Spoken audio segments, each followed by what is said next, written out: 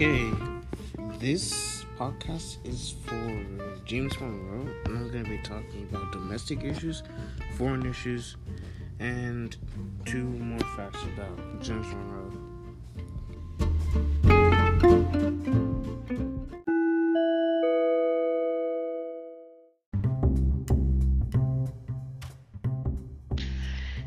In this segment, I'm going to be talking about two domestic issues James Monroe had in his presidency. The first of two domestic issues is the era of good feelings. In the era of good feelings, there is a huge surge in American nationalism.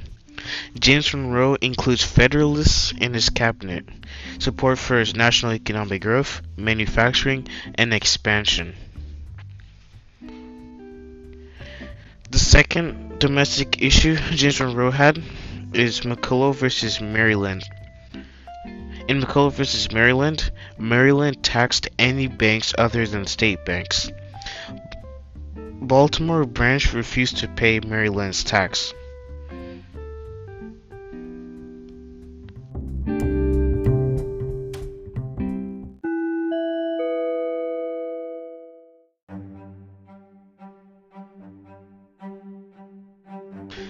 The first foreign issue is the Monroe Doctrine. The Monroe Doctrine is a policy of three basic guidelines for foreign affairs. The first one is that Monroe told Europe to cease further colonization in the New World. The second one was that Monroe promised that the United States would not intervene in European quarrels unless rights were endangered. The third one was Monroe insisted that Europe shouldn't mess with America's independence. The second part of foreign affairs is the Adam Onis Treaty.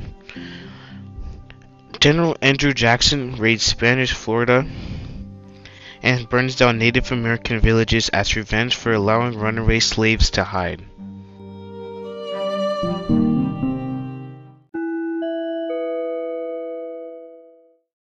The first fact I have about James Monroe is that he was born in Westmoreland County in Virginia. Second fact is that he was George Washington's lieutenant fighting by his side.